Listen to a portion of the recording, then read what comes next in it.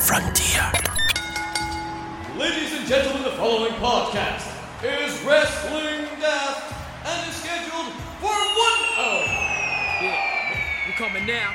Welcome to Wrestling Daft the Marks, and as by order of the state of Florida, we are now officially classified as an essential business as we bring you the latest from the world of wrestling. That might strictly not be true.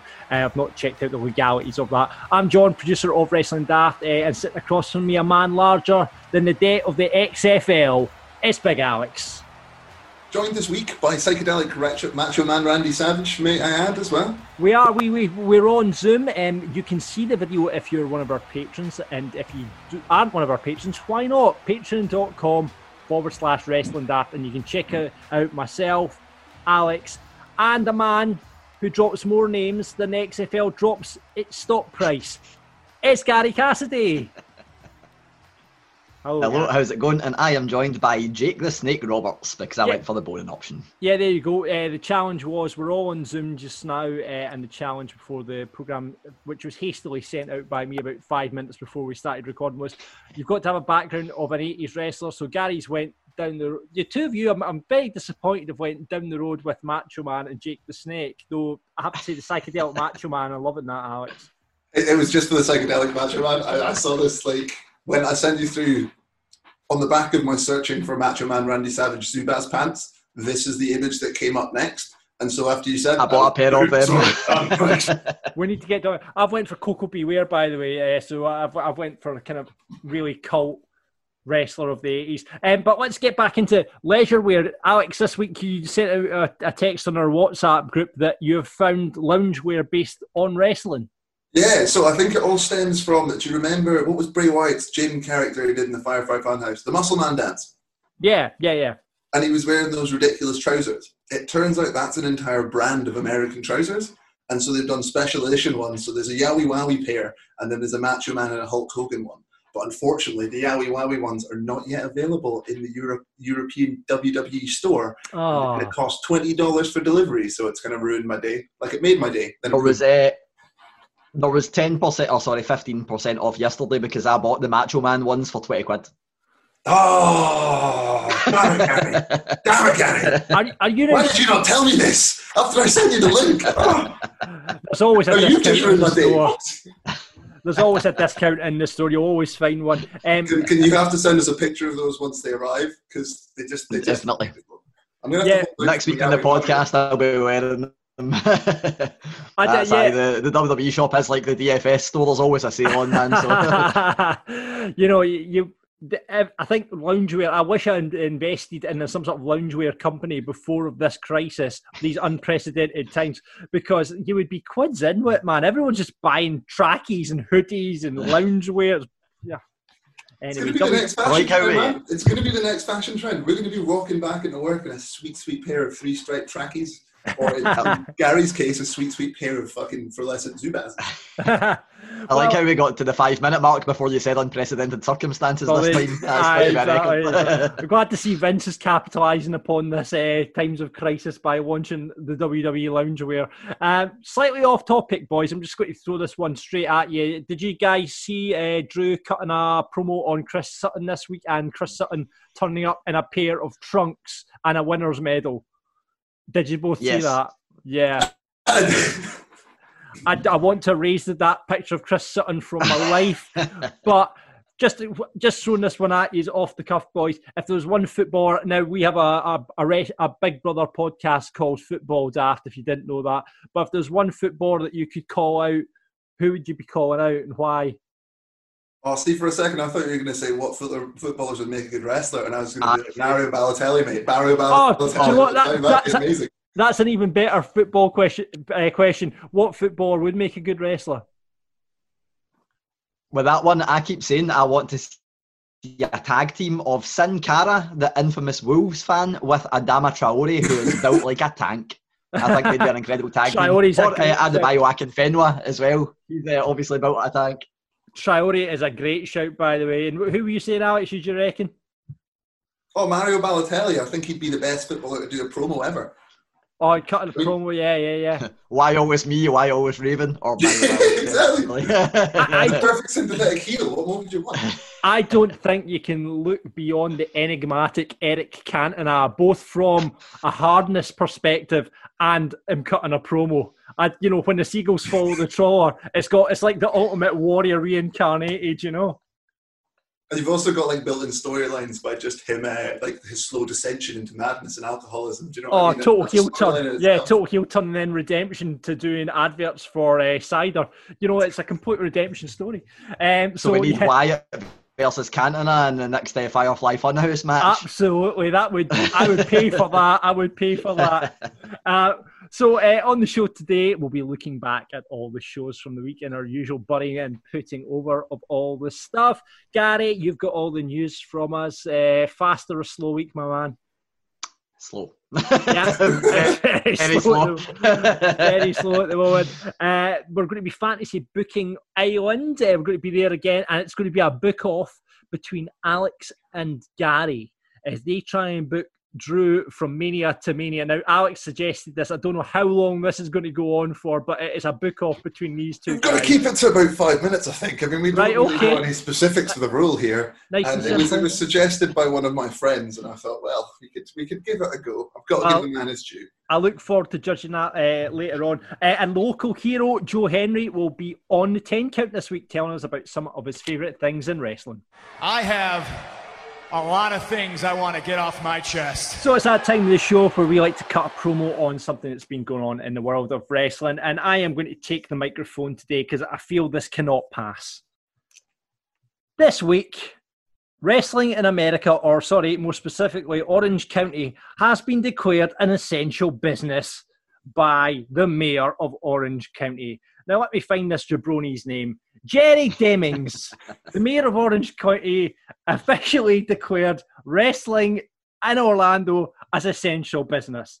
Now this puts it up there with the likes of the fire service, the police, the ambulance service, and I'm sure there's an abundance of other things.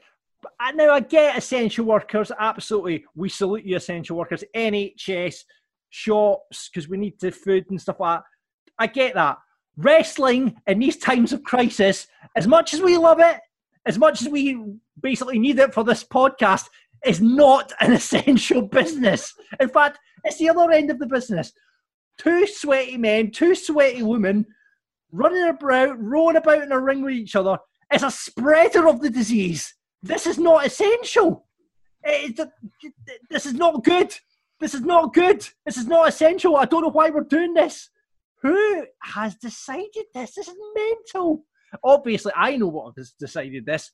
The big money bucks. Now, I don't want to put myself in any sort of legal issues with the WWE because that's only going to go one way. We all know that. I guess it does help, however, when you're Vincent McMahon and have the President of the United States of America's phone number on your phone. It also may help that your wife was part of his cabinet at some point. I don't know how he managed to get wrestling nominated as essential business in Florida. I reckon the same thing. I reckon now AEW can just move down to Florida and kick off their shows every week down there as well. Exactly what. Hire out the PC for the days it's not being used. To get invasion angles going forward. That's if we can get that from it, then that might be some kind of positive AEW invasion angle. There we go. And imagine if one of the WWE wrestlers gives an AEW wrestlers coronavirus. Well, that's how you kick a feud right there. Britt Baker, Adam Cole, Moxley, Renee. There we go. That could happen. But yes, essential business. I'm glad you guys have tagged in because when the WWE lawsuit lands at our doorstep at the Wrestling Daft, you guys are involved in it as well. So thanks very much for that, guys. Wrestling is not an essential business. No, it's not. Right, okay, it's all about the money, the $1 Million Man, the IRS, $1 Million Inc. will testify to that. So we've got a Patreon service where you can pay us for extra content. got 3 tiers up there. You can decide what one you want to get involved with. But shout out to a lot of our new patrons who have just joined on. Welcome to the roster. Thank you very much for getting involved. Patreon.com/Wrestling Daft is where you want to head. Now we've got tier 1, that's our Cruiserweight champion, $4 a month.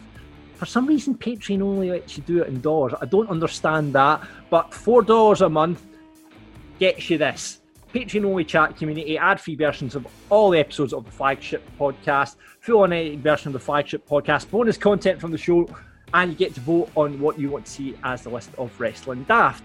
That's tier 1 for you. Tier 2, you get all that stuff as above. You're an Intercontinental Champion there, and that will cost you about $10 a month. So that's an Intercontinental Champion, $10 a month, about kind of £7 odd there.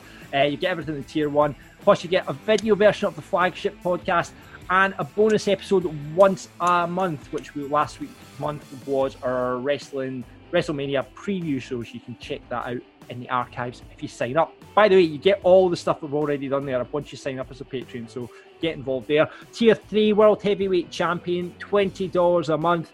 Everything in the previous tiers. You'll get free tickets to live events once we get them on the go, and I know you pull me up every week on that, Alex, but we're in unprecedented times, as we keep saying. I'm on mute, mate. I'm on mute. It's fine.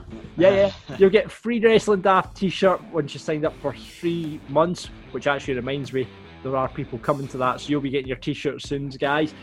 Plus, you get the chance to come onto this show as one of our marks, although in the next section we'll find out not many people are wanting to do that.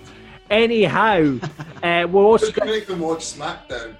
I know. Like, it's like, yeah, you can come on the show, but you have to watch the worst wrestling program of the week and talk about it. So it's not as if you can even lie, you need to be able to talk about it.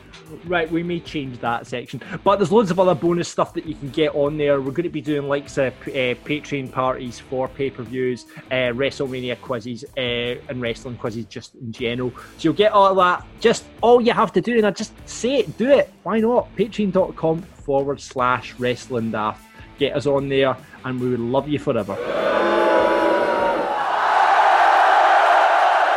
So every week we look back at the wrestling shows of the week. It is still going because we all know it is an essential business.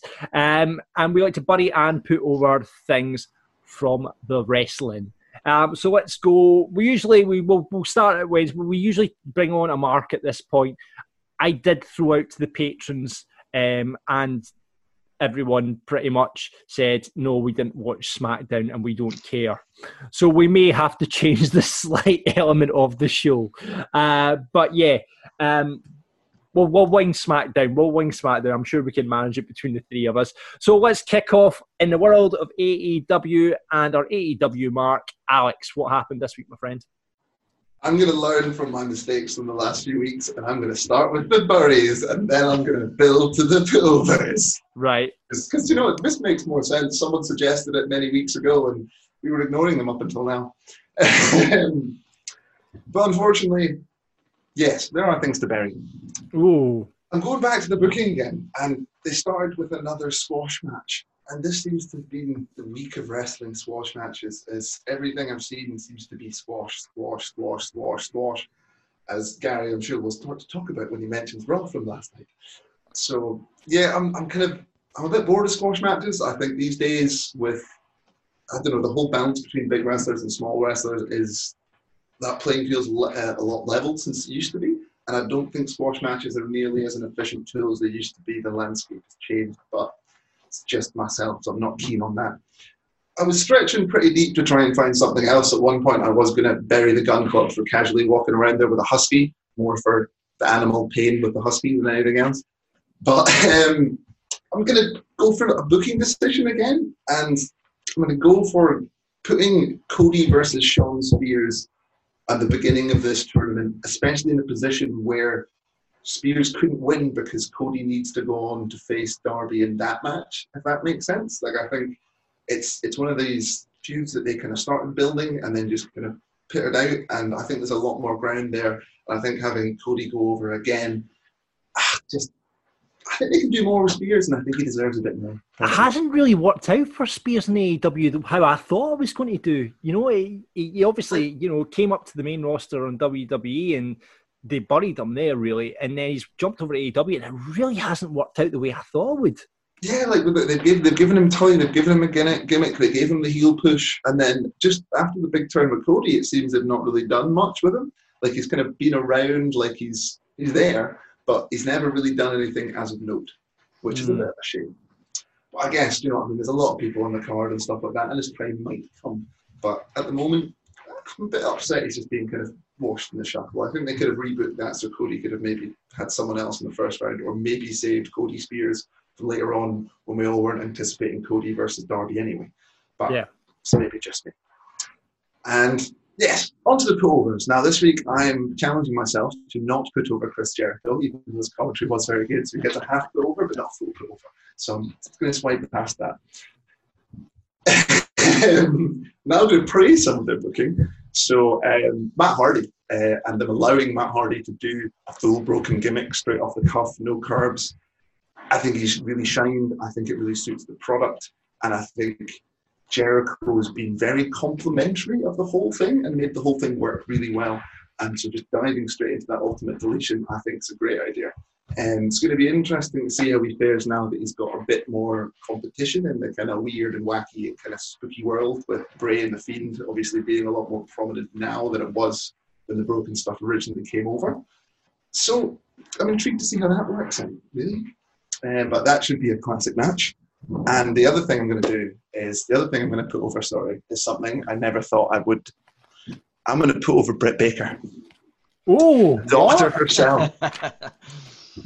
I think her versus Shida was actually a really good match, and I thought the whole face blood thing, I thought she sold it really well. The promo afterwards, I mean, I'm not sure if it was intentional, but there was obviously a lot of comparisons online to like shots of her and Adam Cole together and things like that. And yeah, I think for a little bit this could work out for her, similar to how the face punch did for Becky Lynch. With a lovely touch to that face punch as well. I don't know if you've seen, they brought out merchandise with her face on it, but the way the font is, it's the Kiss font. So Kiss is Tony Schiavone's favourite band. Easter egg. I do find it really hilarious how much like the Brit and Tony connection. Like Tony's always on commentary mentioning how him and Brit are like good pals. You know, they hang out and go for like pedicures and martinis in the afternoon and stuff. You know, I find that it's a bit of a weird dynamic, but I'm fine with it. Carry on. Cool, match of the night, my friend. Brit versus Shida. I'm doubling down on Brit tonight. Go on, wow. I think they deserve it. I've been burying the AEW women's division for ages, so I'm gonna go over them hard today and put them on hard. So I thought they did well.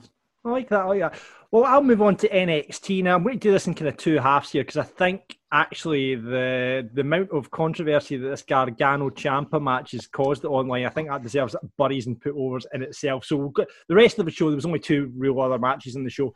There were two takeover matches on there. We obviously had the Gargano Ciampa match and obviously the women's ladder match as well. So let's start with buddies then, and we'll move up to the put-overs. I'm going to bury the fact they showed a promo now. Charlotte cut an amazing promo, but then they had Rhea at the tail end of the promo and she was almost crying, which for me is not her character. You know, she's come over this badass, kick-ass woman, and then they've cut this kind of into the show, this post-WrestleMania promos with the two of them, and Rhea is almost crying now, and she's saying, she's a lot better than I expected. That for me shouldn't be within her character. It should be like, right, I'm going to kick her ass the next time. You know, she got lucky there. I'm going to kick her ass the next time. So I didn't like what they did with her character there. I didn't think it. They tried to humanise her, and I kind of agree with you. It was a weird choice, but I kind of quite liked the way they did it. I agree, it's not in character for her. Yeah, it was a nice kind of different thing that they did. Okay, well, different take on that. The other thing I would like to bury is in the share at the moment. I think they're going to. I mean, they've come in. They've obviously did the squash match. Squash match for me went on a wee bit too long, but I've seen this story before. I've seen this story before of these big guys coming in. You know, look, they'll be built. I mean, I think you've just got to look at like Forgotten Sons, and they kind of disappear. So I've seen this story before, and I hope they look. I mean, they look like monsters. They look great, but you just hope it's not the same story for like two big beasts like it has been for so many tag teams that have passed through NXT in that kind of same mold. So I think having the Bivens there will really help with him. He pulls some amazing face. He did. That kind of just the eyes he makes. That face for me is over. Yeah. So actually, on that, let's switch over to the put overs and let's just put over in the women's ladder match Robert Stone. It was old school.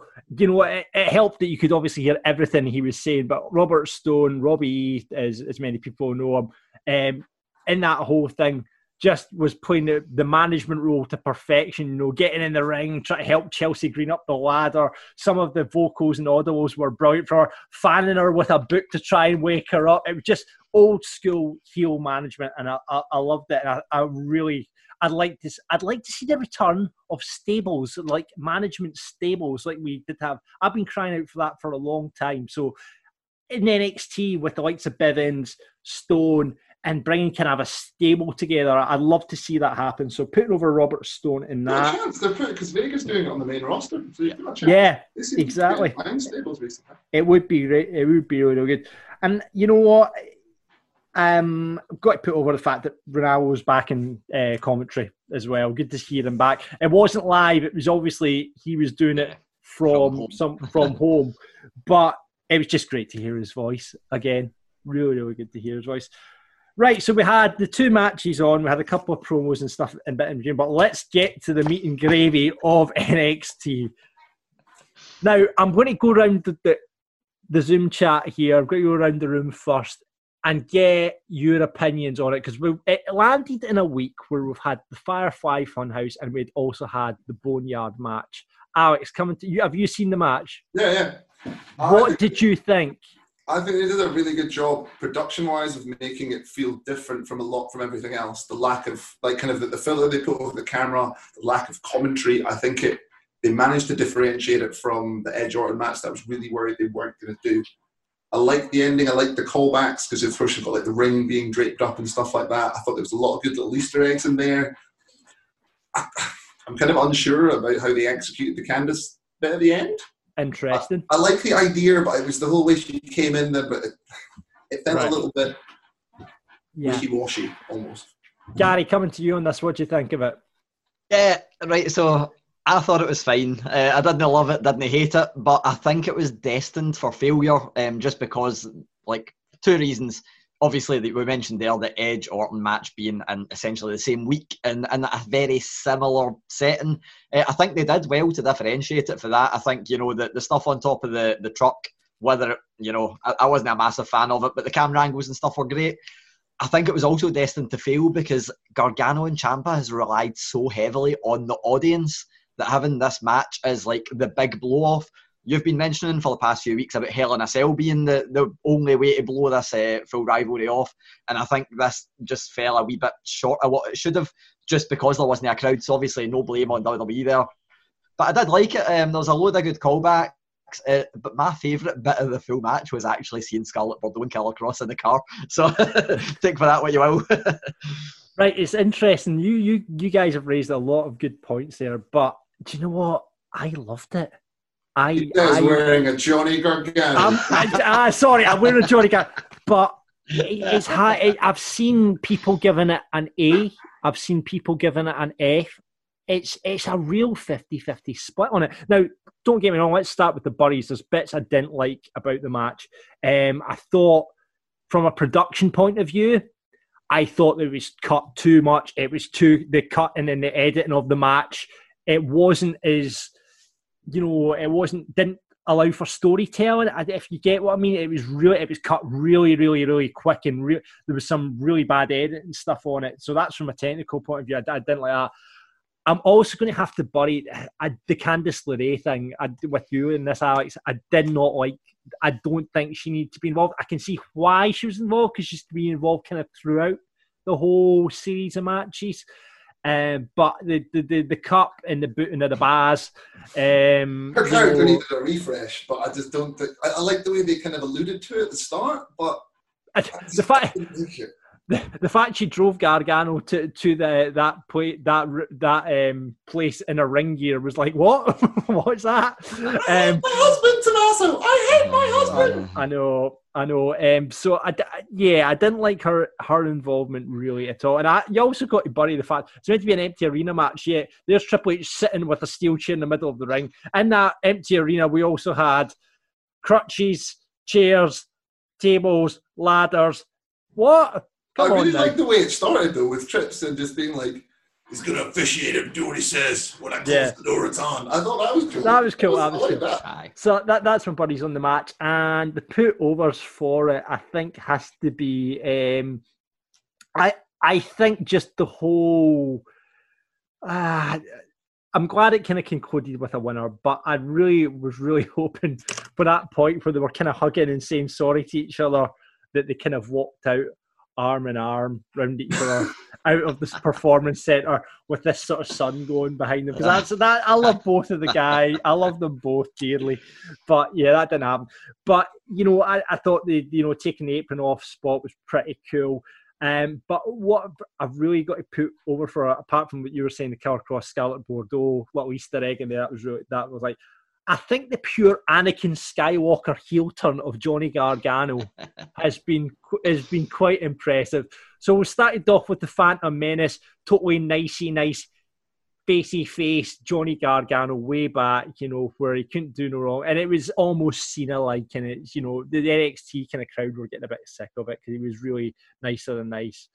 But then this gradual shift towards the dark side, which they kind of kick-started, and then kind of had the flip-flop on that because of Ciampa's, injury. It was pure Anakin, but he's pure, Darth Vader by the end of this series. He has done the full turn, the low blow, raking the ref in the eye, for goodness sake. So as a whole series, I still want, it's not going to happen now, but I still want that blow-off Hell in a Cell match between the two of them. And that might happen further down the line, because like going back to what you say, Gary, it really needed the crowd, and that's how the whole series has got through.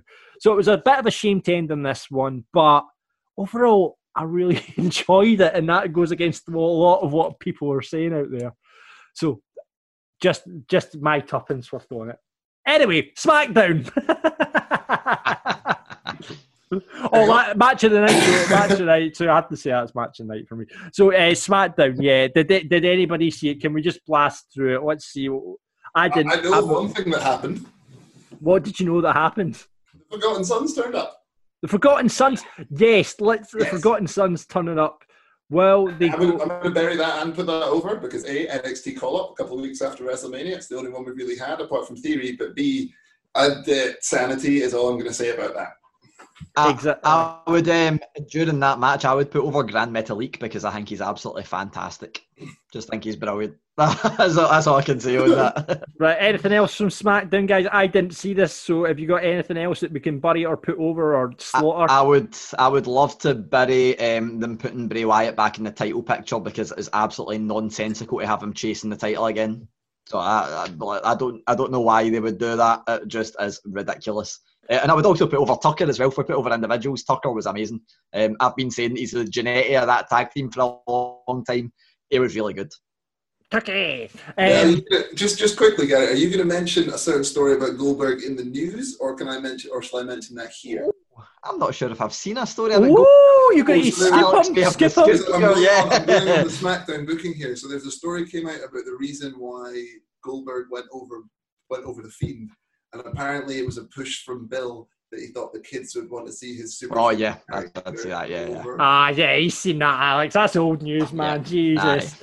That was last week. I actually do think it was only a couple of days ago. It was it was Louis Dangle for Wrestle Talk that put that up. I did see that, but aye. So get it up, yeah, Alex, is what Gary's saying there. I think I would like to take you up on something, however, Gary. I think this is the only feud that Braun can go into. I think this is the only feud with the backstory with the Wyatt family. I think this is the only smart feud to put him into. Now, whether that ends in the burying of the Fiend again, that's where I don't think it, because if if Riot's going to come out of this with a belt again, that's fine on me. But if Braun goes over the Fiend, I don't know where they can put the Fiend. But at least they're booked into a corner here, because then it destroys Braun as this monster. Yet, can he afford the Fiend to lose another match? Because if he does, we're on the Bray Wyatt family path yet again. Yeah, I think I know the exit point for this. So I had the exact same feeling where I was like, I love the full promo that Bray Wyatt cut was incredible. Like, the segment as a standalone, I thought was amazing. But I was the same way, where I'm like, they've booked themselves into a corner yet again. And like, for this to happen, I think they had to have Bray Wyatt squashing Goldberg somewhere in between. But I now think with Money in the Bank around the corner, the way to get out of it is have somebody cash in during the match and pin Braun Strowman and win the title, and then it means we can continue the rivalry without the title involved. But we'll see if they do that. You know, that's my idea, the perfect way to do it. So it probably won't happen. So what's the rematch of the night on SmackDown? Tucker Dolph Ziggler. I thought that was an enjoyable match. All the tag team match, everything was okay. Like, nothing was incredible, nothing was terrible. So that's SmackDown all over, isn't it? It was just okay. It was kind of there. Right, okay, moving on to Raw last night, Gary. I've not seen anything or heard anything, so I'm intrigued to find out what happened, mate. I'm going to start off with the Berries again, as I've started doing. And this one, I feel bad burying him, because he retweeted me earlier and I wasn't even mentioning him in the comment. I was just saying that Raw was enjoyable, but I need to bury Jerry Lawler. So, for a start, there was a lot of talk about whether he should have been there just because of his medical history anyway. Flew all the way to Florida to do it. I'm not even going to get into that debate. I'm going to bury him because Akira Tozawa was wrestling a match and done a moonsault, and Jerry Lawler called it the ramen noodle moonsault. Jesus. Words fail me on that. I didn't even catch it because I had the volume right down, and I seen a few things about it on Twitter, and I was like, I need to go back and make sure he actually did say that. He did say it, so of course I'm burying him for that. There's no way that he could escape being buried for that, and I just don't think it's even worth saying any more on it, rather than I probably would quite enjoy not seeing Jerry Lawler back on television anytime soon. And Jim Cornette tried to defend him, so that's all you can say. Oh, there you go, Jesus. I'd say that's almost worse than the Cornette comment. That one is directly racist. Definitely. It's definitely up there anyway. And I was just like, no, that needs to be in the berries. So the berry that I almost had, but I'm going to leave it out, was I was going to say that we've seen an awful lot of Zelina Andrade, Theory and Garza, and they did leave the arena to come back in, so we heard their music a lot, but it was fine. I'm not going to throw a flag on that, because the other thing I definitely need to bury, the ring announcer. They had 3 Money in the Bank qualifying matches. All of them were pretty straightforward. Everybody knew who was going to win. None more so than the match that involved Shayna Baszler and Sarah Logan. And it was a very vicious match. It was a brutal match. Shayna Baszler stomped on Sarah Logan's, like, she had her elbow up and she stomped on the elbow, crushing her arm. It was a really brutal looking spot. It was one of those ones that, it looked as real as you can get. Immediately after that happened, the referee called for the bell, but the ring announcer announced Sarah Logan as the winner by disqualification, which is obviously quite nonsensical in itself. But when you think Sarah Logan wasn't going to win that match, Shayna Baszler was. We came back for the advert break, and the announcers had to essentially dig the ring announcer out of a hole, with the commentators saying, oh no, wait, the ring announcer got it wrong. Shayna Baszler actually won that match and progresses. So I think, I normally don't dig up botches, but I think that was such a bad botch that everybody was so confused. Only for 3 minutes, but everybody was so confused that the ring announcer needs to be buried. 1, for making the mistake, but 2, for thinking that Sarah Logan would actually progress to the Money in the Bank ladder match. And the put overs. Sorry, I should also mention the berries. I decided not to bury, as Alex mentioned earlier, squash matches. I decided that I've buried them so much that they're just an honorary bury every week. Right, if there's a squash match, it gets buried. So I left them out. But the put overs, going back to the Money in the Bank matches, a kind of general one would be the fact that we are having qualifiers for Money in the Bank matches, because if you win that briefcase, it almost automatically guarantees you the best possible chance to win a world title. So of course there should be a qualifying match for it, because why wouldn't there be? Why would you just get thrust into that match for no reason? So that's a kind of general one, but from that, I'm going to put over the person that I think is the best shot at winning the women's one, and it's Asuka. I think WWE have put so much time into her. I think so many people moaned about the fact that she lost to Charlotte, lost the undefeated streak, all that nonsense. I think she's better for it.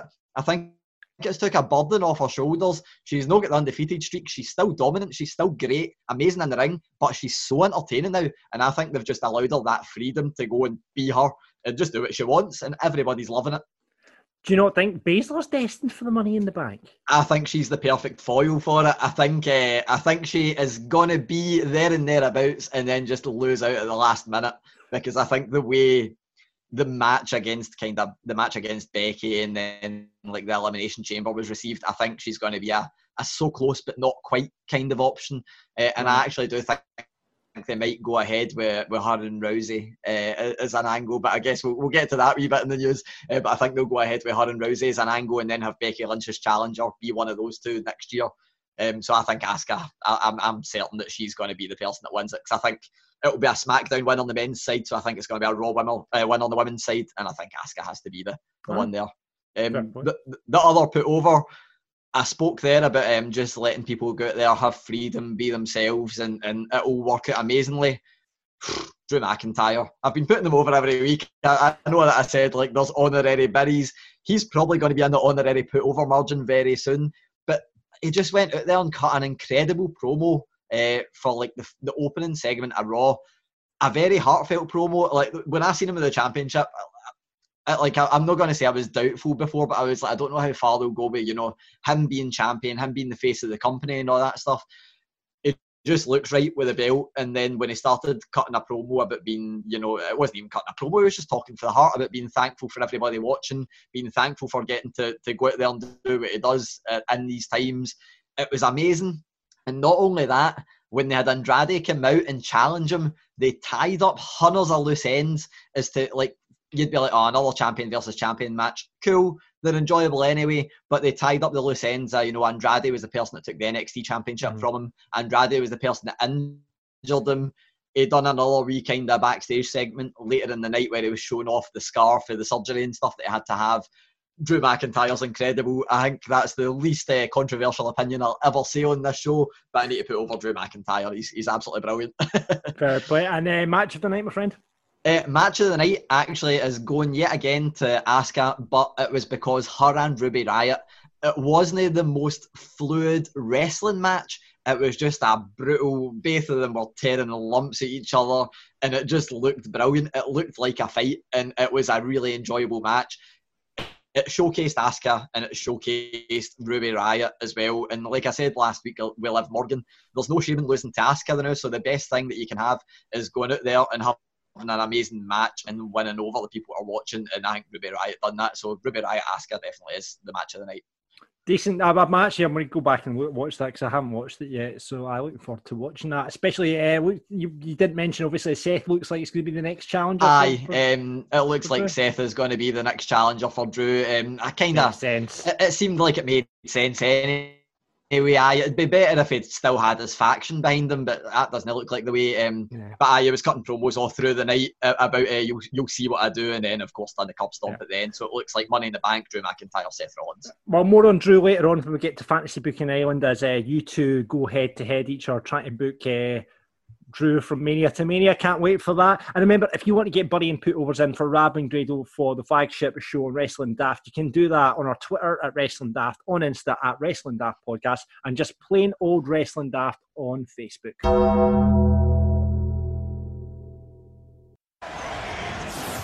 I'm afraid I've got some bad news. Bad news. Bad news. It's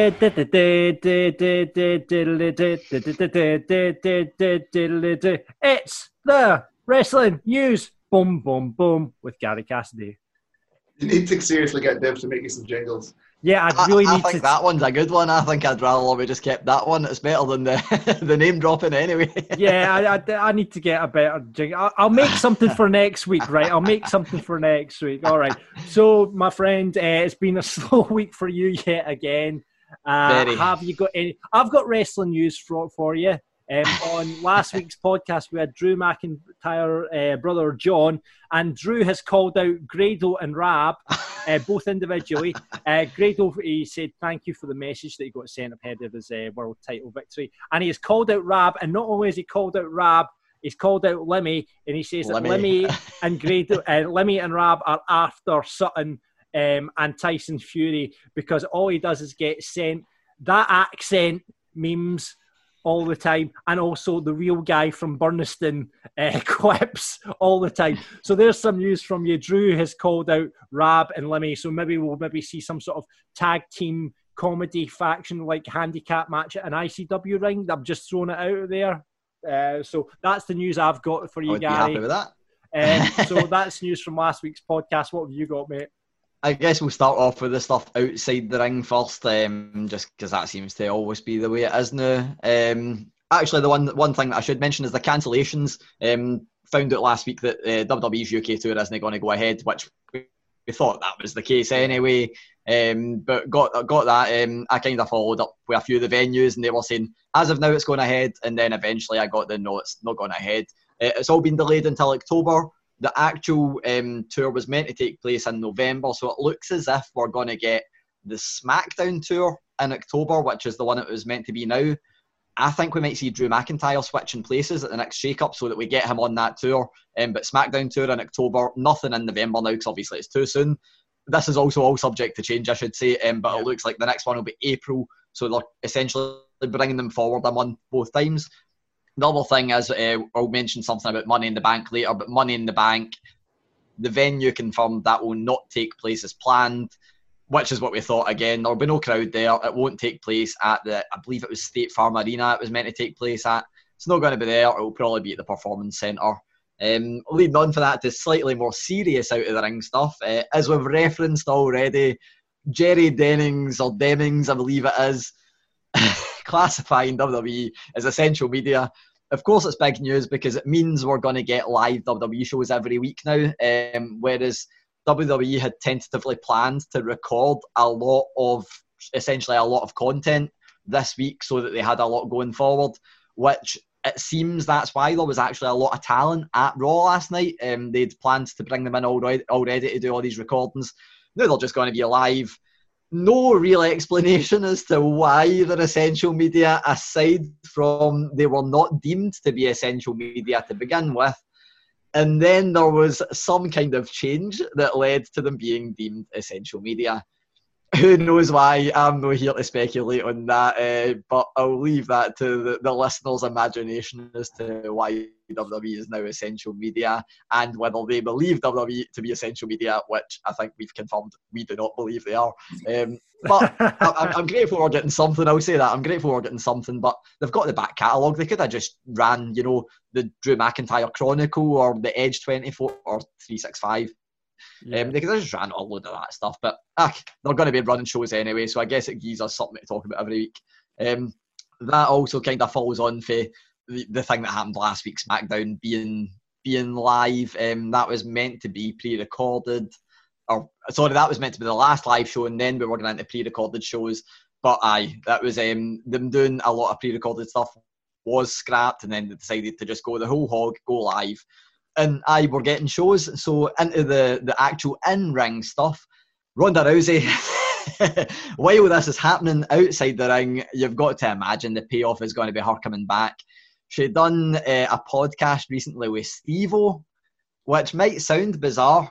One person that links the two of them up, they were both on Gordon Ramsay's Scrambled YouTube series recently, so I think that's where the friendship comes from. Just that Gordon Ramsay's been doing a show called Scrambled where Nikki Bella's been on it, Brie Bella, a load of folk have been on it, where they just make an omelette or make whatever.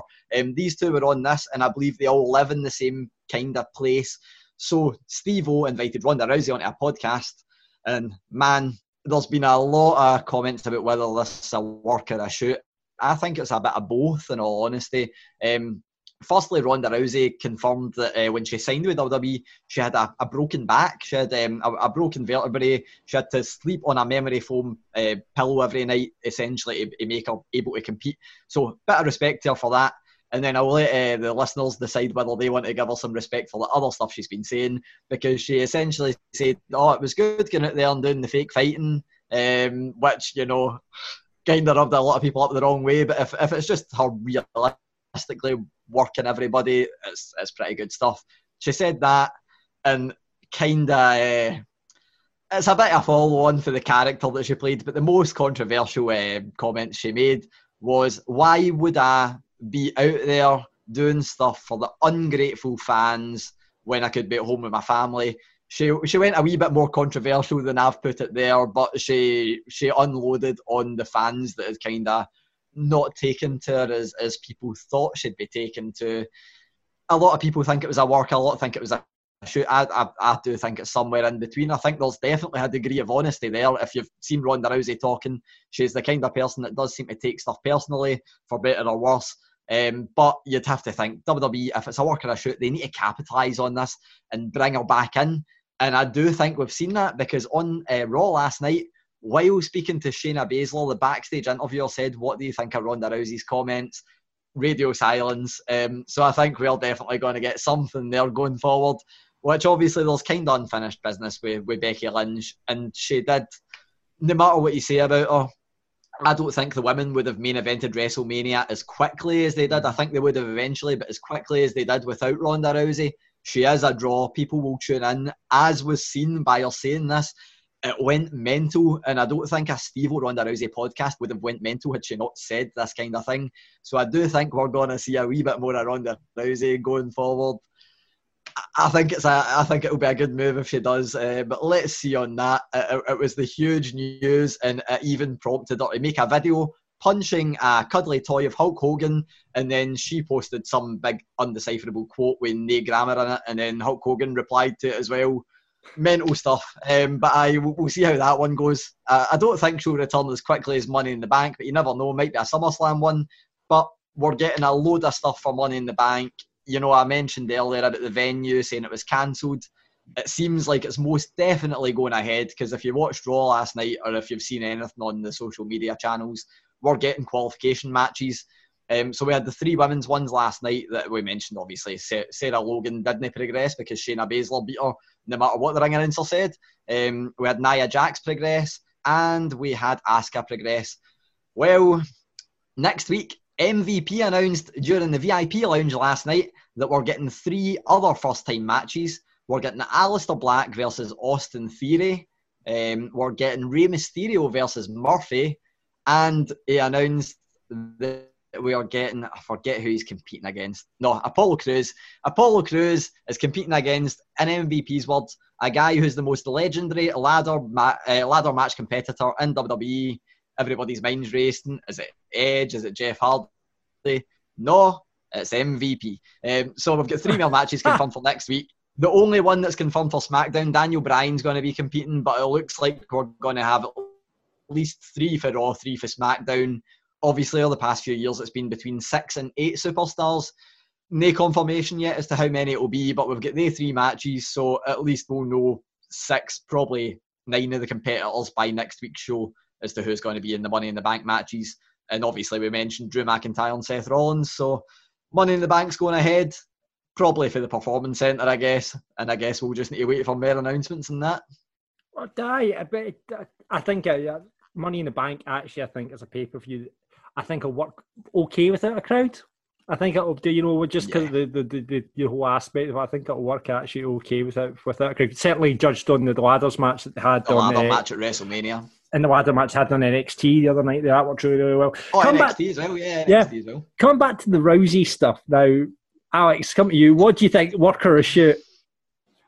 I really want to pick one, but I think Gary's spot on. I think it's a little bit of both. I think it's her trying to do a bit of a work, but at the same time, her true feelings are coming up. I think this was pretty adamant with a lot of the stuff that started coming out. What was it, about Rumble time last year, just before Mania, when the fans kind of turned on her a little bit?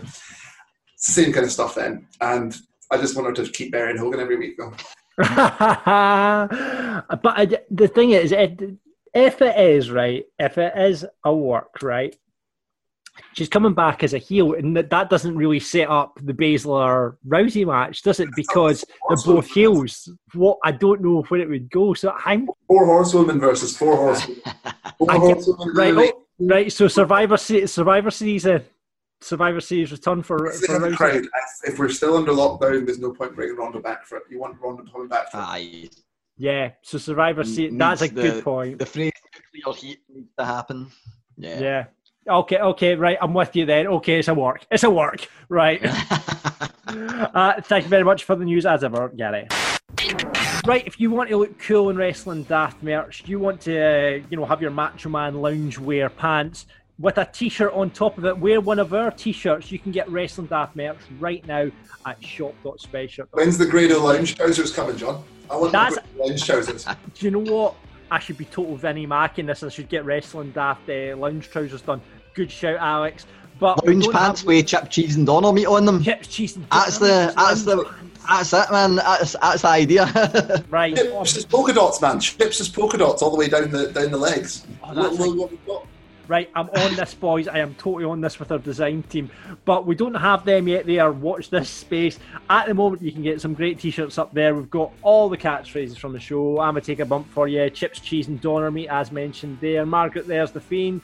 I'm a Mark, and our latest addition to the Wrestling Daft merch store, I'm a Wrestler Tay. You can get that up at shop.spreadshirt.co.uk/Wrestling Daft. That's shop.spreadshirt.co.uk/Wrestling Daft. We'll put up the links on Facebook and the Twitter page. So yeah, get yourself a t-shirt so you can kick about the house in it. We'd really appreciate that. And if you do get a t-shirt, please take a picture of it on our social media. We'll put you in the Hall of Fame, we'll retweet it, we'll do all that jazz. So get yourself right now to shop.spreadshirt.co.uk/Wrestling Daft and get your merch there.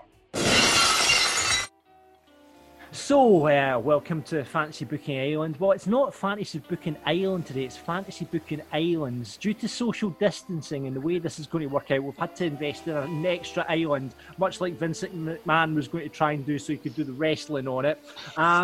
So we've got island number 1 now. On island number 1, with a rum in his hand, we have Gary Cassidy. And on island number 2, which we've just bought, we've got Big Alex, an island to himself over there. I'm in a boat in the middle of these islands, and at each island, at the suggestion of Big Alex, may I add, we have decided to book Drew from Mania to Mania.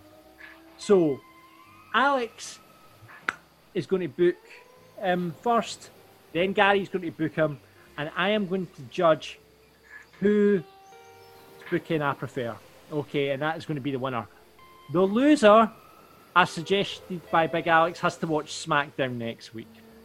It's a subtle punishment, but it needs to be for something to make this worthwhile, let's be honest. Absolutely. Right, so Alex, do you want to go first, or do you want to let your opponent go first? I think I kind of have to, really, don't I? Unless Gary does want to go first, in which case I'm more than willing to give him the microphone, but I did propose this, so it's probably me to go first, is it? Up to you. I'm just shocked that I'm the person that resides on the first island after my horrendous booking of Drew McIntyre a few weeks ago, where I had him against Neville and Bad News Barrett. So thankfully my booking isn't that. But yeah, I'm don't start talking yourself before the match. Come on, Gary. Right, Alex, you go first then. I'm making notes as we go in my boat over here. Okay, so I've kind of split mine into 4 sections that would run kind of from now until SummerSlam, then from SummerSlam to Survivor Series to Rumble, Rumble to Mania. Yeah. Kind of then to me. So the moment Act 1 is called Get the Boy Over, right? So we're going to start off, we're going to continue the feud with Brock, but we're going to do it via Paul Heyman as like a proxy. So we're going to bring up a lot of Drew's past, we're going to have I'm going over all the Paul Heyman guys, we're going to include the 3MB handicap squash match in this segment as well. But we obviously need to build something we obviously need to save Brock for SummerSlam. So we'll use a line like that Brock needs to feed off the negative energy of the crowd to put in a performance, and that's why he lost to Drew. So as a nice little interim, we'll have Drew versus Randall Keith at July at Extreme Rules. Just as a little interim, get him over. I think it'd be a good match, and I just don't want to put him against Rollins. So in the build-up to SummerSlam, he's introduced him and Kurt Angle become quite close, because recently they've been bequeathing a lot of old superstars moves onto the new generation. Case in point, Owens with the Stunner. And in my opinion, to be a really top-level guy, you need both a strike finish and a submission finish. And correct me if I'm wrong, but I don't think Drew has a submission finish. No, I don't think so. Excellent. So I'm giving him the ankle lock. He tapped out Kurt Angle with ankle lock. That's where I'm coming from, because it should have been Drew that retired Kurt Angle. So essentially, Kurt goes into Drew's corner as his secret weapon to beat Brock, and he gets the ankle lock. So we get the SummerSlam. Kurt's in his corner. It's the first crowd event that we have post coronavirus, and it's all building to the big Drew tapping at Brock in the middle of the ring in front of a crowd to get that kind of big hurrah moment that he deserved from WrestleMania. So we kind of got to move past that and put Brock to the back burner. So Act 2 is kind of setting the seeds for the rest of the year and where we're going from this point.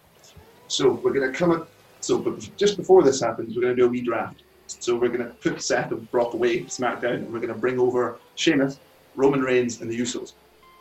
But just putting a little exclamator here. The day before, on the last episode of SmackDown before the draft, Roman loses to the Fiend via the mandible claw with a certain hurt glove in his mouth when he was doing it.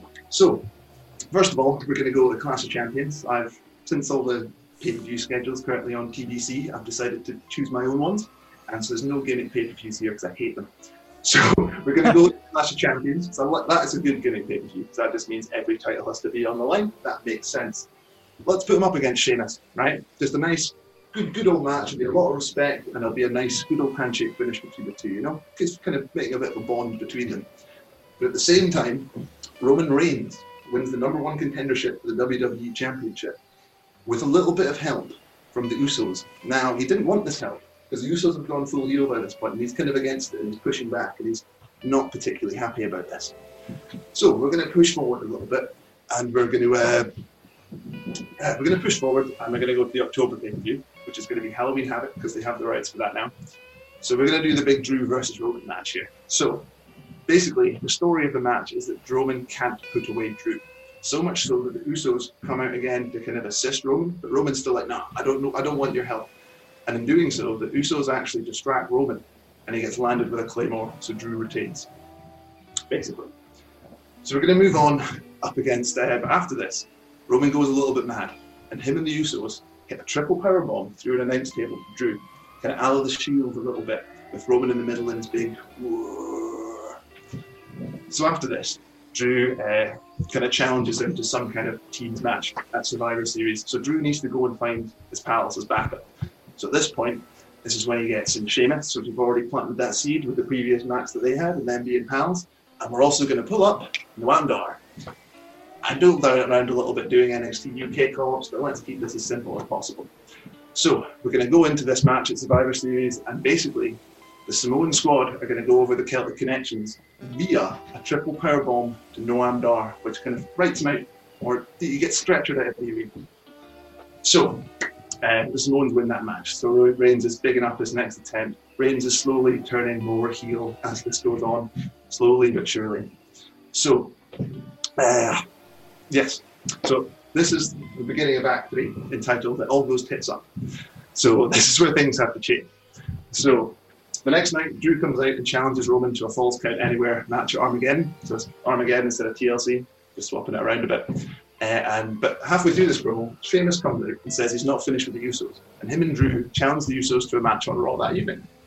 At this point, I forgot to mention the Usos are the Raw Tag Team Champions. Right. So basically, where am I? So basically, Roman tries to sneak attack to kind of help the Usos win. But then, out of nowhere, a wee little Noam Dar with a wee crutch turns up and hits Roman, and you get the kind of the classic moment of Sheamus and Drew winning the Raw Tag Team titles. They do drop them back 3 weeks later on the Go Home show before Armageddon with interference from Roman. At this point, we've almost got Roman at the full turn. So, Armageddon, we have a Falls Count Anywhere match. Drew McIntyre versus Roman Reigns. Follows a very similar story to what we did a couple of months ago, where Roman just can't find a way to put Drew away. The Usos come out, and this time he fully accepts the Usos' help with a full heel turn. They do the powerbomb through the announce table, and since it's a Falls Count Anywhere, he pins him right then and right there. Roman Reigns wins the WWE Championship and goes full bad man heel. Because if Drew is going to become the face of the company, I think it's time to do what they never did to Roman to Cena, turn him heel, get him involved in that Usos gangster gimmick. I think he can really potentially get him over as a cool heel, and then they can transition him back to a face potentially in the future. So, and it leaves a spot as a nice big top face there for Drew to really kind of take it up and take it on. So, so now Roman is the title. We're moving into the Royal Rumble. So there is basically a match on Raw to determine. It's like a stupid elimination match. The first person eliminated comes in at number 1. The last person eliminated gets number 30. Drew somehow gets knocked out and gets eliminated first. So Drew enters the Rumble at 1. Sheamus wins the match and enters the Rumble at 30. So Drew starts Iron Man performance, takes on Roman Reigns' elimination record for the most eliminations in a Rumble, just for another big middle finger up Roman at this point. And Jimmy Uso comes out at number 29. And so at this point, Drew's kind of standing, giggling a little bit as he knows that Sheamus is about to come out and they could just go and beat down this Uso. So Sheamus' music hits. Sheamus doesn't come out. The other Uso comes out.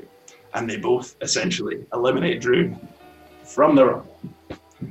So I kind of have to do Super Saudi blood money here. So I've kind of set up a match that I don't really care about for this. So this is where you get the big payoff, Sheamus and Drew versus the Usos match. And Sheamus and Drew just beat the living shit out of the Usos, basically. That's what happens here. Moving on to that, I'm renaming Elimination Chamber back to No Way Out because that's the way it should be done. It's a much better name for a pay-per-view and still makes sense. So obviously Drew's in it. Drew wins, but he wins by last eliminating Sheamus. And just before he hits him with that final Claymore, he just whispers to him, "I'm sorry, brother." Snaps him with that Claymore. So Drew goes on to obviously main event WrestleMania up against Roman. We'll do that in the classic last man standing match because everyone said that a cage match at WrestleMania. Well, I was speaking to my friend and he said a cage match at WrestleMania was not good enough and that I can do a better gimmick match than that. So basically, Drew will go on to win that match. At one point, hitting a powerbomb to Roman on the table, as you need to do, and Drew wins clean as a whistle when he gets his big WrestleMania moment. Just one last thing. So on the undercard of this, Sheamus actually wins the Intercontinental title to get his Triple Crown. And so he comes out to celebrate with Drew in the middle of the ring. They both got the belts up. Maybe Michael Cole shouting some crap like the Celts with the belts or some stupid slogan. And to close out WrestleMania, Sheamus drops Drew. Bravo. Bravo. Well played, Alex. Well played. I've got a couple of questions I would like to ask you. Should I ask you them now or should I wait till Gary's done his pitch? You do it whichever way you want. Do you want to do them both that way or else you might forget? Does that make more sense? Right, okay. Well, I'll start off. Liked the involvement with Sheamus, liked the involvement with Usos, loved the Roman Reigns heel turn, right? Am I reading right, however, that one of the Usos is going to win the Royal Rumble? No. They only eliminate Drew. We come out at number 30. I haven't booked scripted who won the Rumble. Right, okay, right. Just checking on that one. I don't like the handshake between Sheamus and Drew, but that goes back to my point. You don't like handshakes, man. You don't like handshakes. I don't like handshakes. I think a good turn there needs to be some substance there. So the idea was to build up that friendship with him and Sheamus, to then have the big turn, so you kind of get a big rolling turn, and then you don't only, you also get that story, but then you build to the next story. Right. Okay. I thought I was expecting the Sheamus heel turn with the Sheamus versus Drew match at WrestleMania. I have to say I think that would have been very good, but I do like how you've got them both together because I think that Sheamus, everyone wants to see that in WWE, a Sheamus versus McIntyre match. Yeah, you've got to get that Triple Crown out of the way for Sheamus. I think right, okay. Out of the way at this WrestleMania, so then you don't have that booking trope hanging over that you've got to do with him at some point. The only other thing I would like to have seen there, Alex, when you mentioned Noam coming up, to make it a 4-man at Survivor Series would be Drew calling up the Coffee Brothers and Wolfgang for Survivor Series. I would have liked to have seen Gallus' involvement and his own little gang then getting formed. But I considered in the Survivor Series team with Shamo, Dar, and the other two members of 3MB. That would have been great. 3MB squash match was enough. The 3MB squash match. Okay, no, listen, well played, mate. Well played. Really good, decent booking. Let's move on to Gary's booking of Drew then. From Mania to Mania on Fantasy Booking Island. On you go, son. I feel like I'm on a loser already because I feel like I've just challenged Bray Wyatt to a Firefly Funhouse match and accepting this. But mine isn't quite as detailed, but we'll see how we go. So mine's I've booked it kind of on the fly earlier today, so it does take into account what's happened on Raw. So obviously Drew McIntyre beat Andrade, otherwise he was going to be a major part of the plan that I had. Luke's set to face Seth Rollins next, so I'm going from defeating Seth Rollins at Money in the Bank to next WrestleMania. I've got him defeating Seth Rollins at Money in the Bank, and then the second he hits that Claymore and pins Seth Rollins, Paul Heyman comes out and says, not only am I the advocate for the former WWE champion, but I'm now the Raw general manager. And Drew McIntyre, because your win was in front of an empty arena at WrestleMania, you are no longer the WWE champion. I am stripping you of that title, and you need to beat Brock Lesnar for that title at SummerSlam. And this is where we're assuming SummerSlam is in front of a crowd. So we get the big build yet again. We get the training videos, slightly repetitive, but we get everything built back up. And Drew McIntyre goes in there against Brock Lesnar, and we get a 15-minute match. We get the match we were meant to get at WrestleMania, and Drew McIntyre hits one Claymore after the 15-minute kind of wrestling match and takes down Brock Lesnar. We get the 1, 2, 3, we get the massive cheer, and then we are sorted. We've got Drew McIntyre solidifying himself as WWE champion. After that happens at SummerSlam, so the Raw after SummerSlam, we have Drew McIntyre coming out to the ring to cut his promo about thank you, this is me properly winning the title. I had the crowd behind me, all that good stuff. And whose music hits? But Jinder Mahal. Jinder Mahal interrupts him, full heel mode, tells Drew, you know, you're the guy that followed on. I was the guy from 3MB that came out here. I was the guy that won it against all odds.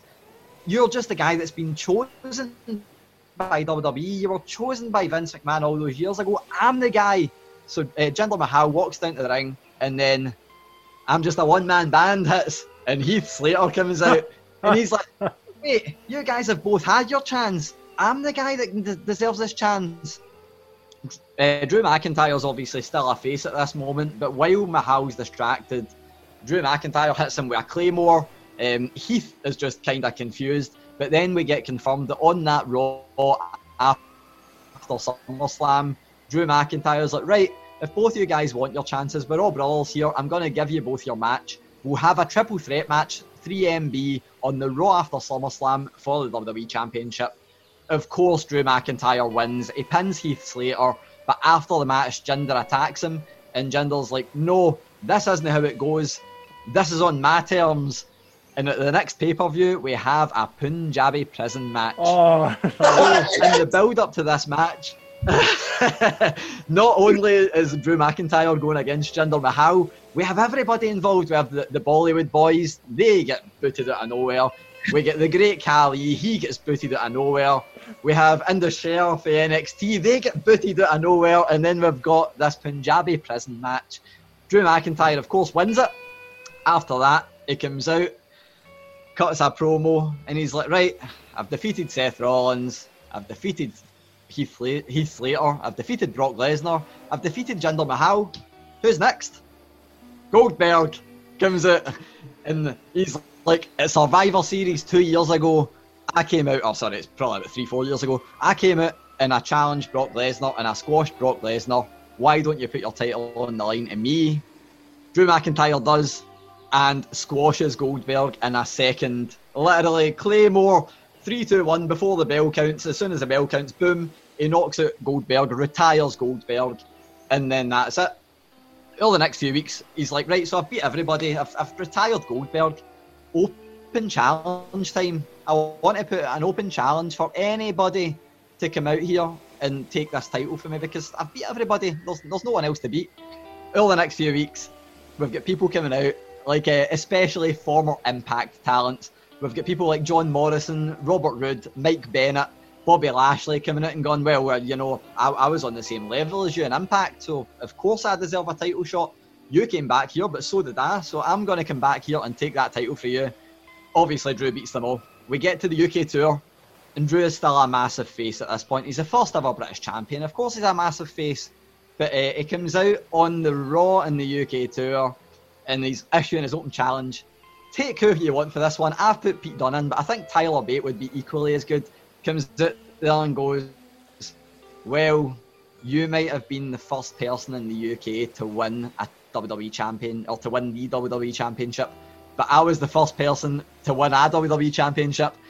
Come out there, they have the match. You know, the crowd is obviously behind the Englishmen because they're in England, but Drew McIntyre is still working as a face. You know, Pete Dunne's probably the better shout. He's who I chose because he can work as a heel so well. But they do that.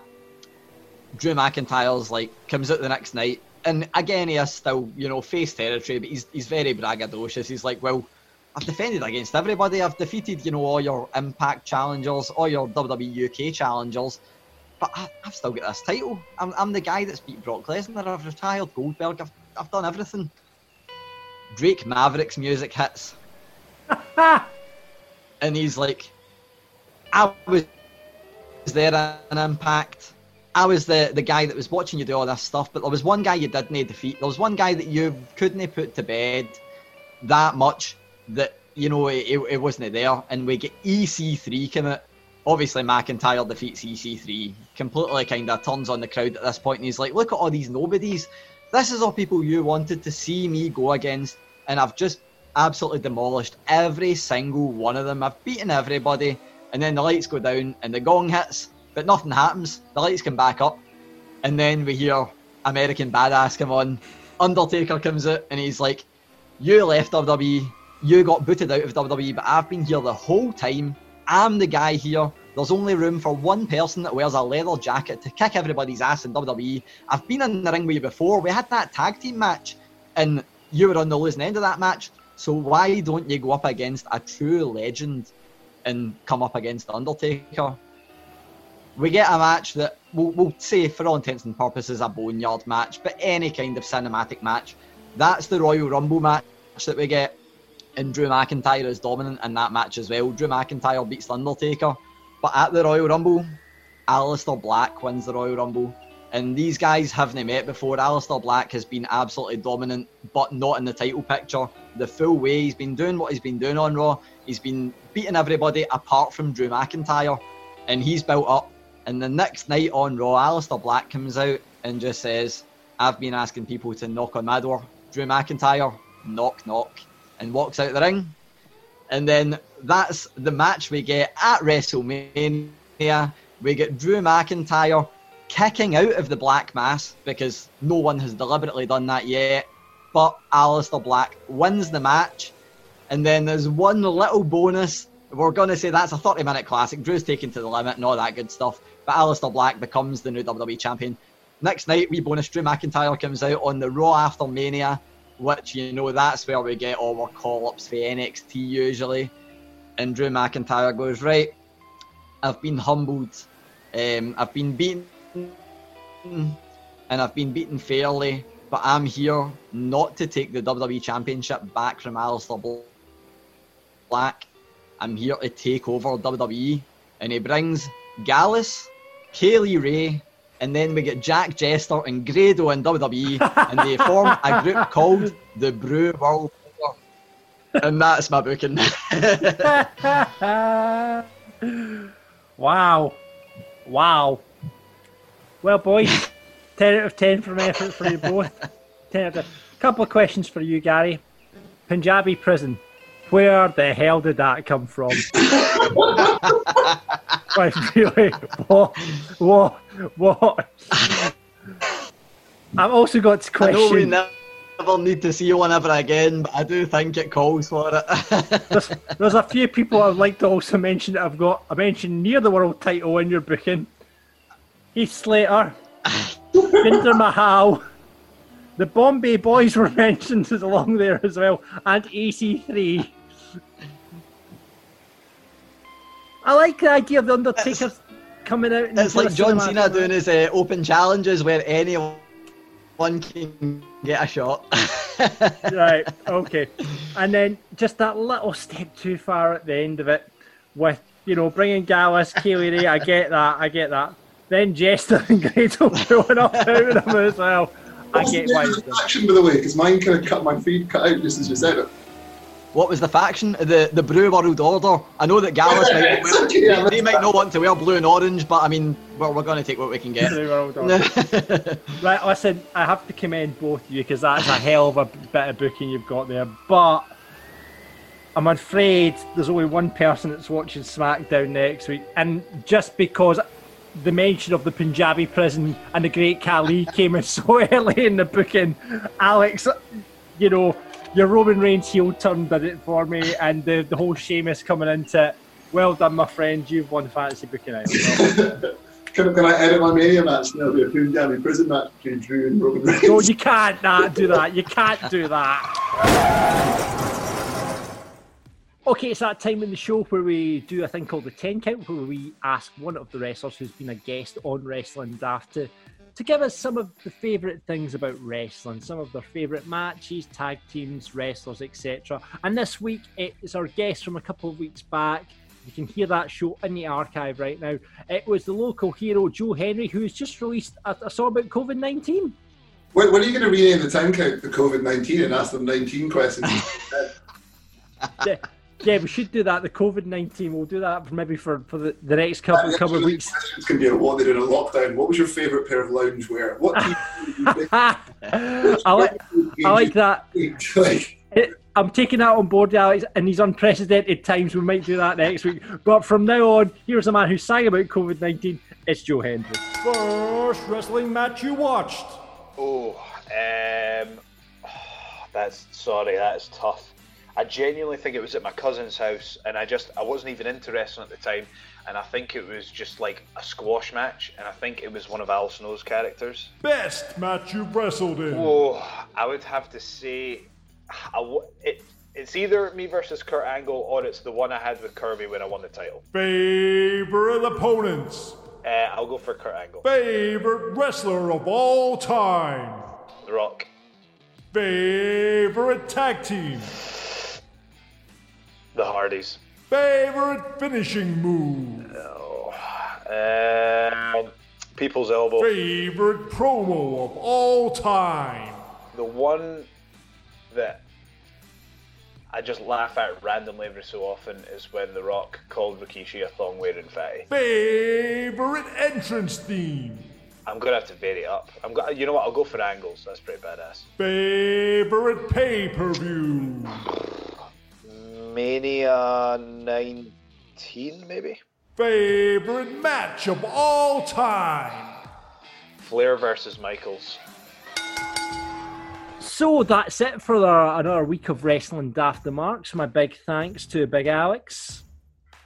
As always, I need to stop forcing myself to fantasy book things. Well done. It was a good fantasy book win for you this week. And the Punjabi prison legend himself, Gary Cassidy. Thank you very much, Gary. On the contrary, I should stop fantasy booking things because I'm now 0 for 2. No, you're good, mate. It was a good book. It was a good bit of booking. I usually at this point will ask you the question about list of Wrestling Daft, but we didn't get time to do it on last week's show. So this week we're definitely going to do the list of Wrestling Daft, the greatest moments in Scottish wrestling. So that will be on this week. Not big enough Joe for Grado to claim his victory parade. Did he want an entire episode about that moment when Grado changed Scottish wrestling? It's pretty much that's what's going to happen probably when we get Rab and Grado back on the studio this week. Davey Blaze is making a return on demand by Rab Florence, and the most popular. Have you seen any of Davey's stuff from Self-Isolation? No. Aye. He's putting on entertainment itself. Put Davey Blaze as essential media, because I think everybody needs his TikTok stuff to get through this. Get Davey Blaze in TikTok in your life right now, Alex, because you will not regret it. So Davey is a self-isolation champion. He's going to be on Wrestling Daft. We've been asking this question on the show for the last couple of weeks. Have you seen any strange things happening to wrestlers in self-isolation apart from Davey Blaze? Hulk Hogan blamed COVID-19 on God. That was noted. That was noted. Yeah. Was that the news? So first it was 5G. Next week it's Hulk Hogan blames God. These conspiracies are wrapped up pretty quickly, I have to say. went to the next we're all level. going to fantasy book Hulk Hogan versus God at WrestleMania 37. Well, I mean, Vince has done it. Why can't Harry? Exactly. So thanks a lot, boys. The Rabid Radio will be back with the flagship show on Friday at 3:16 as ever, and we'll catch you on the marks next week. Audio Frontier.